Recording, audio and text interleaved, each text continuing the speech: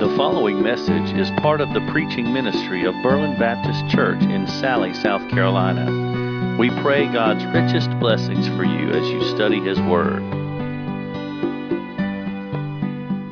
If you could go ahead and find your place in the Old Testament prophet in the book of Jonah, our second week in the book of Jonah.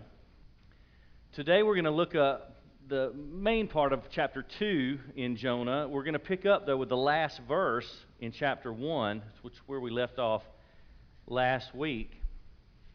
I want to talk to you first, though, as we try to get our perspective right, about pride. Pride is a very, very dangerous emotion. In fact, I would venture to say that pride is probably the foundation or the root of every other sin there is. A combination maybe of pride and selfishness. If you go back all the way to the beginning, go back to Genesis 3, think about the Garden of Eden, think about Adam and Eve sitting there, and when you look at chapter 3 and you read what Eve was thinking when she took that fruit. She had just listened to some lies from the devil, and she contemplated, the text, Genesis 3 tells us, it says, when she saw that the fruit was good for food, it was desirable to her eyes, and it was desirable to make one wise. So let me parse that out for you. I like the way that fruit looks. And it's going to taste good. It's going to satisfy my hunger. And according to why you listen to a talking snake in the first place, I don't know.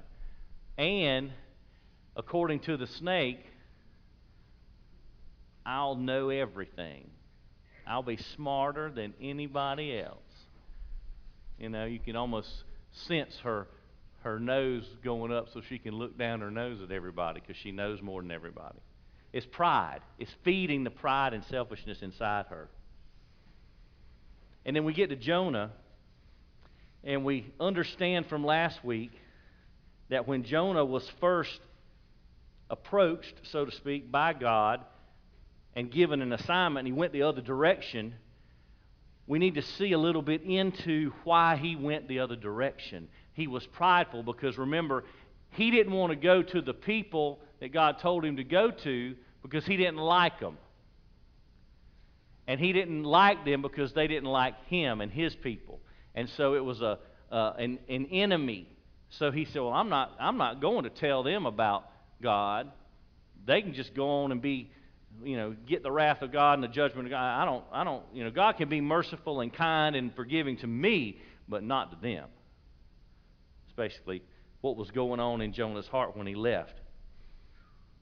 When Jonah was turning his back on God, it didn't bother him at all that God was abandoned by him. Suddenly, though, when Jonah was thrown overboard to his death, he found himself in the position of being abandoned by God, and he didn't like that at all. In the water and then inside the great fish, as we will read today, he learned what hell was like. And it was there, at the lowest point of this misery, that he repented and turned back to God. And that's the story we're going to read here today. So if you would join me in verse 17. It's the last verse in chapter 1 of Jonah. And then we'll read through to the end of chapter 2 and hear what's happening in Jonah's heart after he meets this great fish. Here's what the Word of God says. Jonah 1:17. The Lord appointed a great fish to swallow Jonah, and Jonah was in the belly of the fish 3 days and 3 nights. And Jonah prayed to the Lord his God from the belly of the fish. I called to the Lord in my distress, and he answered me. I cried out for help from deep inside Sheol. You heard my voice. You threw me into the depths, into the heart of the seas, and the current overcame me. All your breakers and your billows swept over me. But I said, I have been banished from your sight, yet I will look once more toward your holy temple. The water engulfed me up to the neck. The watery depths overcame me. Seaweed was wrapped around my head. I sank to the foundations of the mountains. The earth's gates shut behind me forever. Then you raised my life from the pit, O Lord my God. As my life was fading away, I remembered the Lord, and my prayer came to you, to your holy temple. Those who cherish worthless idols abandon their faithful love. But as for me, I will sacrifice to you with a voice of thanksgiving. I will fulfill what I have vowed. Salvation belongs to the Lord. Then the Lord commanded the fish, and it vomited Jonah onto the dry land. Father, in Jesus' name, I pray today that your word will become clear to us. I pray you give us understanding by your Holy Spirit, and I pray you would give us strength to be obedient as we see what you call us to do. Help us today, Lord. Help us hear and understand that we might obey. In Jesus' name, amen. Does anybody remember the Encyclopedia Britannica? Anybody under the age of 30 might not. Anybody, you know what an encyclopedia is? Let me start there. It's a book. It was like the hard copy of the internet. How many put it that way? Okay. People used to go door to door and sell these sets of encyclopedias, books that were alphabetically arranged and had an index and all that. And you could, so basically, young people, imagine this: you're given an assignment in school. You got to write a report. Well, you can't just go sit down at a screen to Google and type in whatever subject you want and have all these resources. You got to go actually open a book that was doubling as a discipline device. You know, it was good for that too. You could grab it with two hands, and it's about that thick, each volume, about 20-some volumes in the set, and you'd find alphabetically your subject, and you'd open up to your page, and there was, I don't know, a few columns, maybe several paragraphs, giving you a summary of whatever it is subject you wanted to study. It was really amazing. Not as easy as the internet, sure, but here's the thing about when things are printed in a book. When things are printed in a book, there's an expense involved. So there's a lot more effort and energy put toward making the accuracy of that book at a high level. See, on the internet, you can just go in there, sit in your computer, and type and edit. That's why you can't trust Wikipedia, because people in there, you know, messing around with the entries, and you have no idea if it's true or not. Abraham Lincoln once said it: you can't believe everything you read on the internet. It's a verified quote. Y'all will get that in a minute. So here's the thing about the encyclopedia, though. Did you know that the Encyclopedia Britannica had a subject, had a story about Jonah? The story of Jonah? Because some people want to say, well, it wasn't a true story. It couldn't have been. Couldn't have been true. Well, there's a section in the encyclopedia about Jonah, and I found this out. Now, this is interesting to me. If, in your studies, you found your subject in the encyclopedia, but you felt like it was not an exhaustive enough treatment of your subject, you needed more information, you know what you could do? I never knew. If I'd have known this when I was using those things to do my schoolwork, it would have been really helpful. You could write a letter to the Encyclopedia Britannica people and request more information. And you know what they do? They would send you back about a 4-page detailed report with more research. I had no idea. I thought it was just what was in the book. It's what I thought. But let me tell you what would happen if you were to inquire and ask the encyclopedia folks to send you more information about Jonah. You would receive a 4-page report in support of this biblical narrative.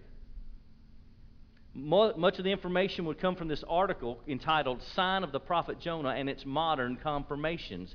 It was published in the Princeton Theological Review in 1927. And in that article, you'll see where there are physiological tests that entirely prove the possibility of something like this happening. Historical tests that shows a similar event actually did happen. Now, a man could survive inside a fish that was that big.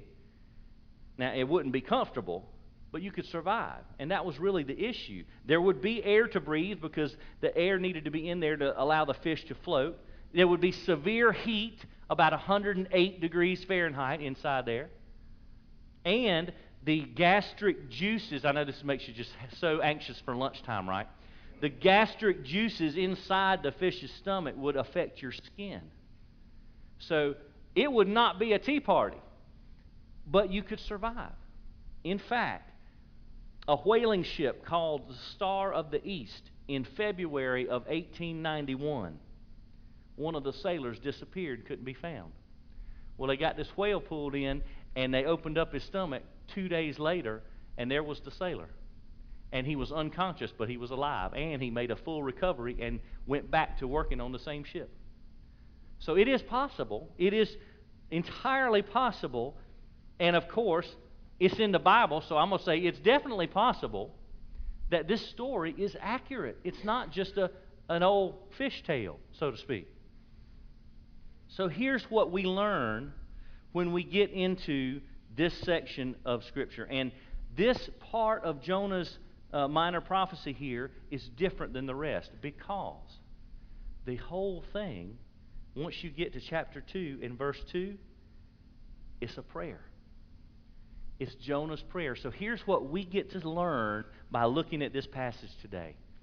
We get to learn firsthand some really, really helpful principles about prayer, about how Jonah prayed, how we can learn from his example, and how we should pray, and things we can know when we approach God in prayer. Here's some things. I want to give you 4 principles in this short passage that will help us as we learn from Jonah in his circumstances and how he then responded.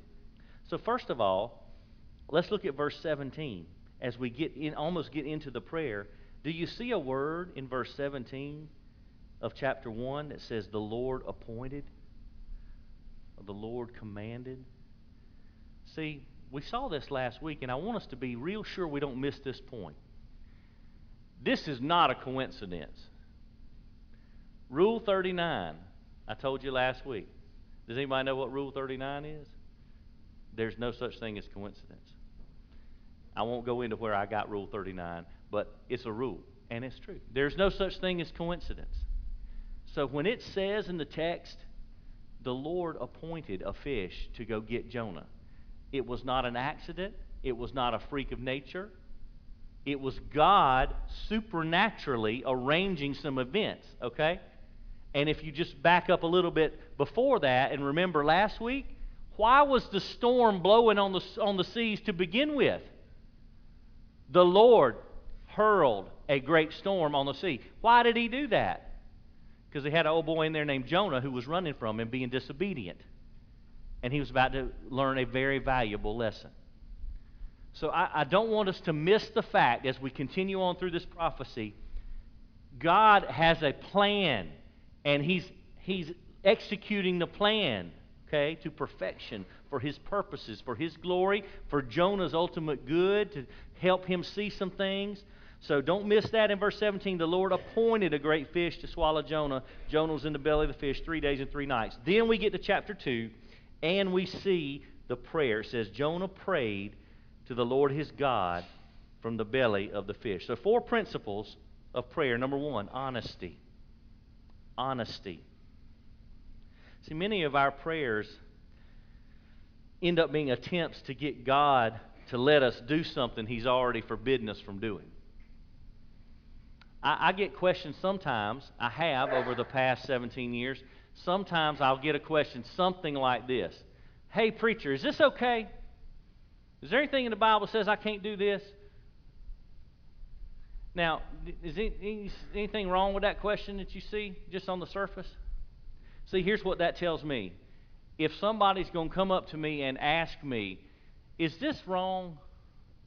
Is there anything in the Bible that says I can't do this? You know what that tells me? They already know it's wrong. They're just holding out hope. Well, maybe there's a loophole somewhere in the Bible where I can grab hold of it and make my conscience feel better about doing something I already know I shouldn't do. See, if you have to ask, then you already know.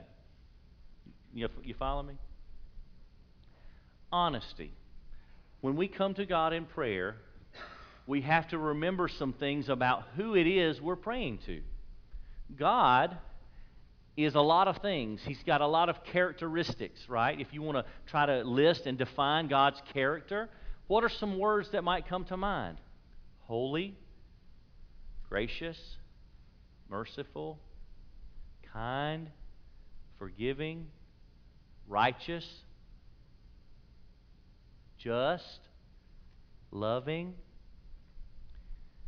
But I will tell you this, He's also infinite, which means He knows everything. I've said it before. You can fool me, you can fool people in the room, you can fool your family, you can fool your friends, you can fool your teachers, your bosses, your employees, your students. You can fool people. You can't fool God.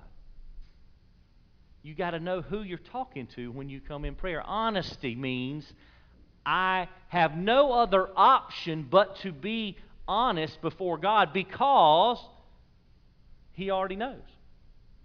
What logical reason could there ever be to try to peddle a story to God when He, can you just picture Him up there laughing? Really? Is that the best thing you can make up? You know I already know anyway.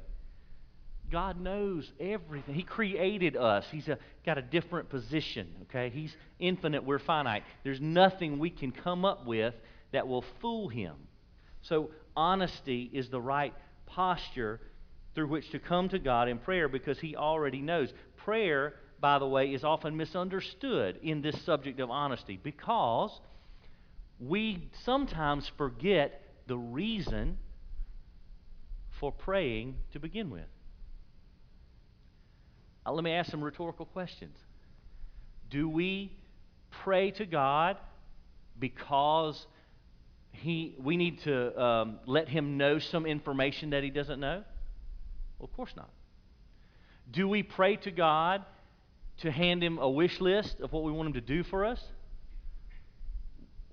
Do we or should we? Well, we might, but we shouldn't. Not in that selfish sense. Do we pray to God because we think, this is a tough one, we believe we can change His mind about something? Like maybe He didn't have all the information, and if we would just tell Him, hey God, but did you consider this? Because if you considered it from this perspective, maybe you'd do things a little differently.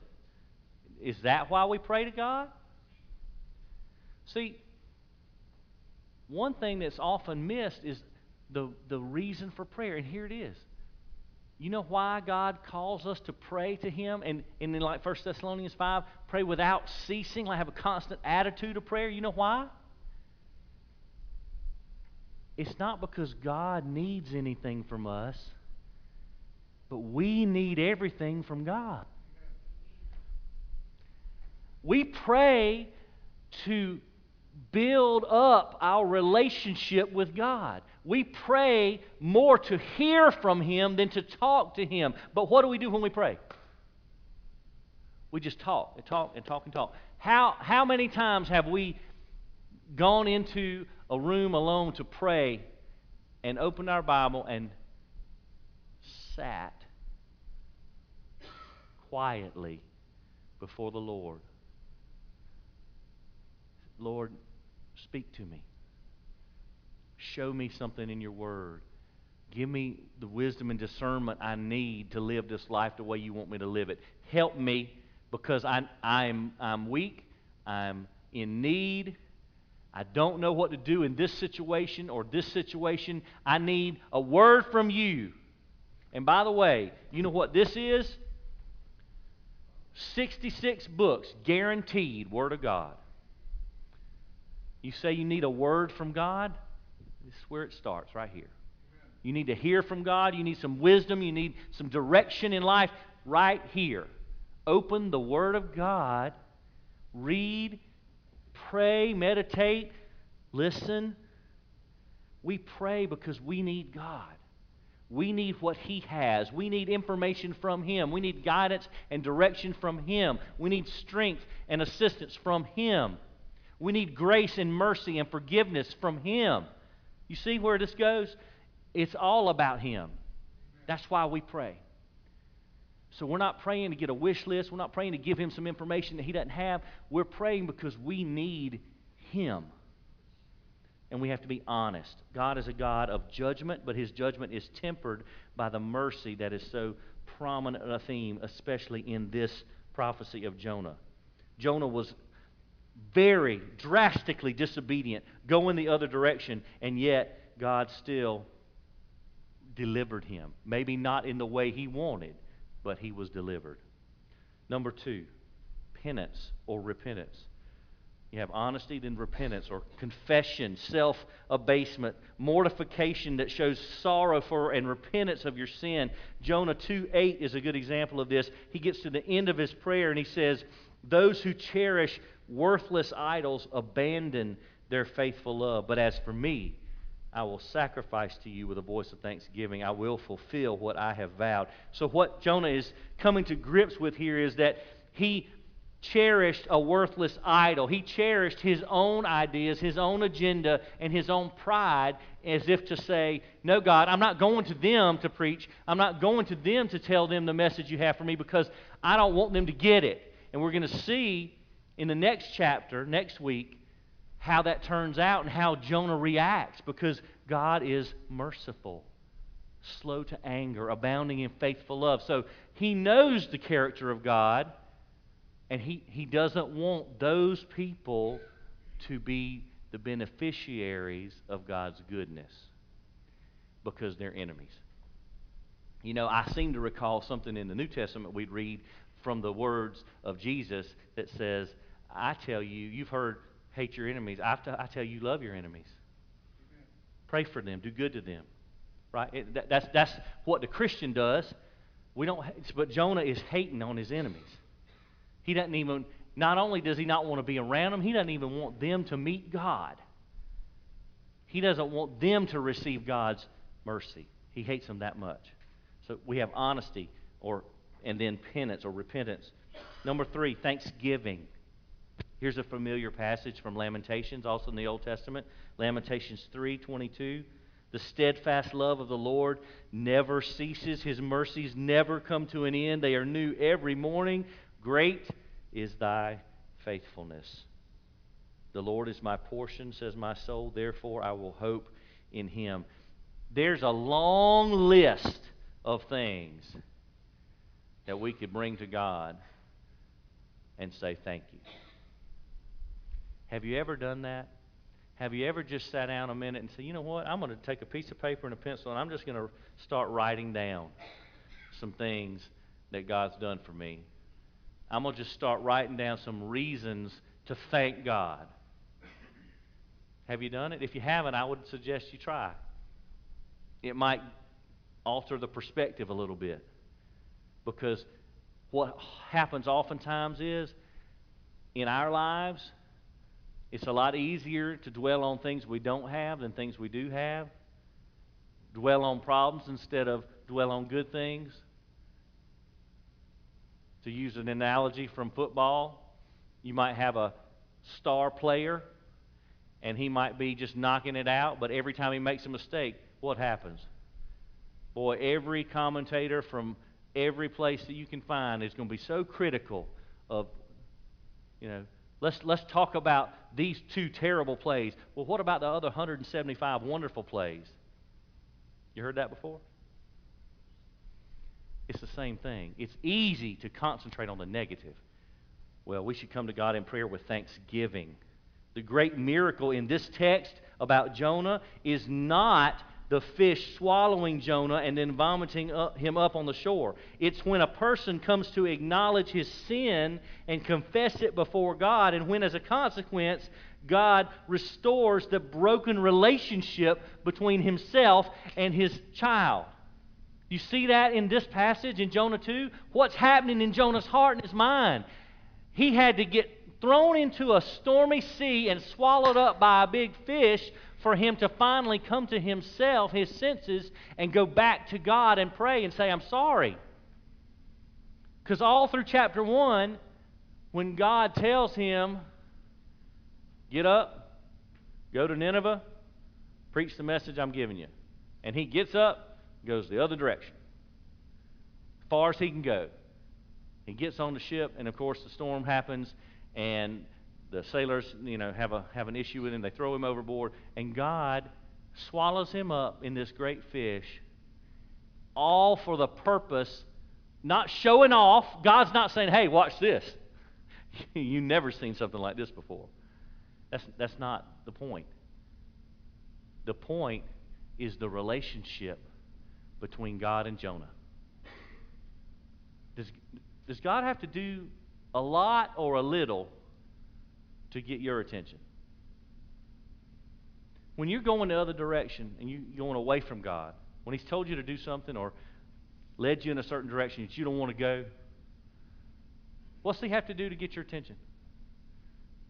Something major? Like throw you in a stormy sea and swallow you up with a big fish? Or just, all right, so here's a comparison. This is a good comparison. My wife and me, we're only 2 years separated in age, so basically the same generation. Parents both grew up in decent homes. Mine was not nearly as good as hers, in my opinion. She wouldn't make that statement, but I'm just making it. But discipline. Let's talk about discipline just for a second. When I was growing up, I needed, how should I say, I needed a little bit more encouragement than she did. So if I did something wrong, I get a whipping. If she did something wrong, which was rare, I understand, her punishment, her mom, or especially her dad, could just look at her with a stern look, and she would fall to pieces. So she might get the same result of discipline from something far less, whereas I had to be taken outside and introduced to the Board of Education. Okay? But and that's just because that's what I required in order to get the point. She didn't require that. So put yourself on that spectrum somewhere. What does God have to do to get your attention? What does God have to do in your life or bring into your life for you to make the connection, understand you need to go back to Him? Jonah was running the other direction, and Jonah required more, so he got more. He tried to run. God intercepted him, put him exactly where He wanted him to be, so that Jonah's heart would turn back to God. So that's what happens when we pray. When you're focused on God and you're in community with Him in prayer and through His Word, then you're drawn closer back to God. That's why we come to God in honesty, in repentance, in thanksgiving. And finally, number 4, humility. Humility. See, at the end of the prayer, Jonah's finally ready to take his place alongside the ungodly. So he viewed himself as self-righteous. He viewed the people that God told him to go preach to as ungodly. He never saw himself as ungodly. So, see what I'm saying? So here's what it is. I can see your sin way better than I can see mine. It's easier. Now, if you give me enough time and encouragement, I can see mine, but it just doesn't come as naturally as pointing out everybody else's. right? And that's true of all of us. You want to know about somebody else's problems? I can tell you. But you want me to tell you all about mine? It's going to take a little longer.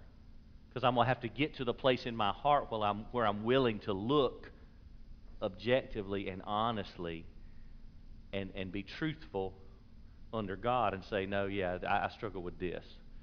And I struggle with this. And I have a problem with this. But we don't like to talk about ourselves in a negative way. It's just human nature. So humility helps us get to that point. Jonah, see, he finally saw himself as one who was also in need of God's mercy. He saw himself not as a Jew who deserved special privilege, but a sinful human being who needed God's grace. I want to read a quick excerpt before we finish up here from this biography of Chuck Colson. Chuck Colson had a radio show called Turning Point on Christian radio years ago, and he worked in the Nixon administration during Watergate. He went to prison for his role in that and then got saved, and this is his biography. I want to just read a couple of words out of here about how this whole process that affected Jonah also affected him. He read, as he was talking about his salvation experience, he read a book that was given to him by a friend who was trying to tell him about Jesus, knew he was lost, knew he was all involved in politics with Richard Nixon and was in a bad place. He gave him a book by C.S. Lewis called Mere Christianity.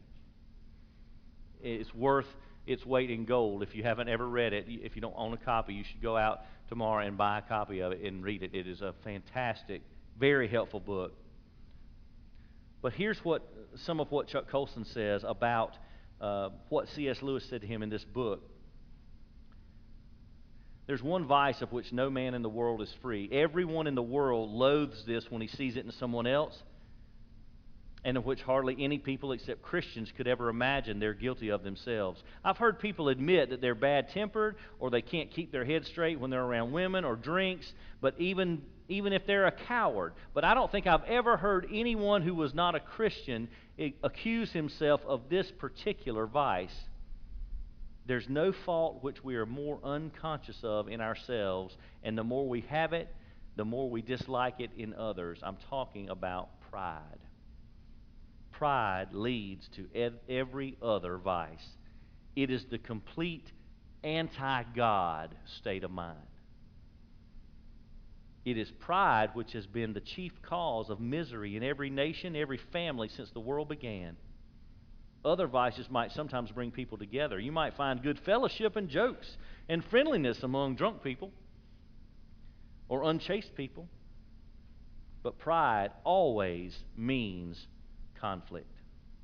Not only between man and man, but between man and God. In God, you come up against something which is in every respect immeasurably superior to yourself. Unless you know God as that, and therefore know yourself as nothing in comparison, you don't know God at all. As long as you're proud, you cannot know God.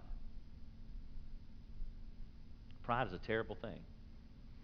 Terrible thing. I'll close with these last words here from Chuck Colson.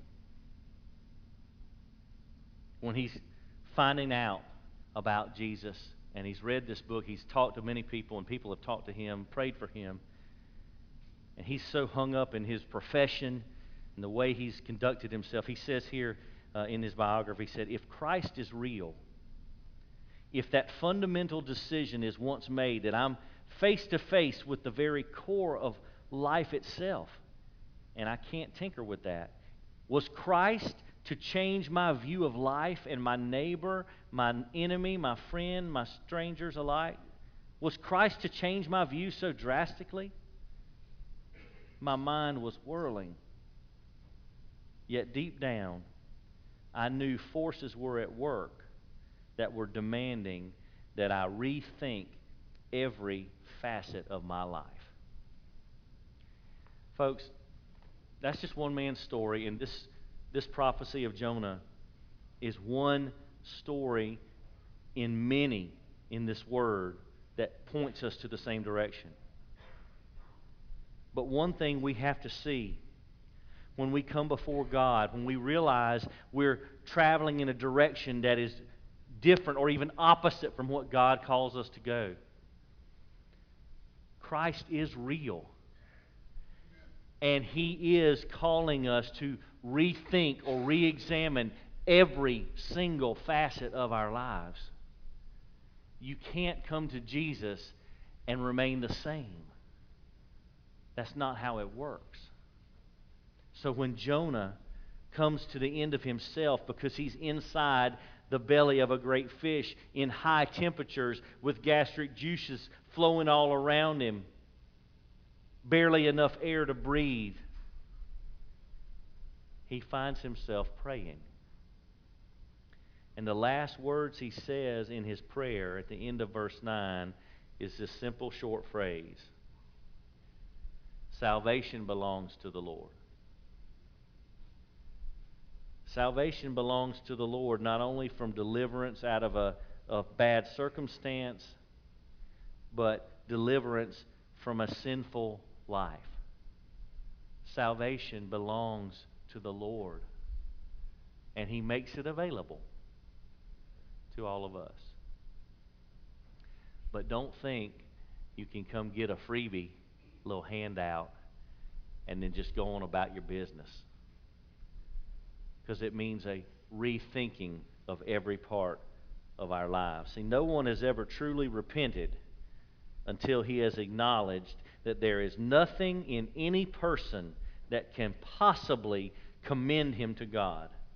And no one has ever been saved who has not come to God on the basis of the sacrifice that He alone has provided in Jesus Christ. That's how it happens. Every time, all the time. Come to Jesus and be changed. Let's pray. Thank you for listening to this message from God's Word. For more information on Berlin Baptist Church, we invite you to explore our website at www.berlinchurchsc.org.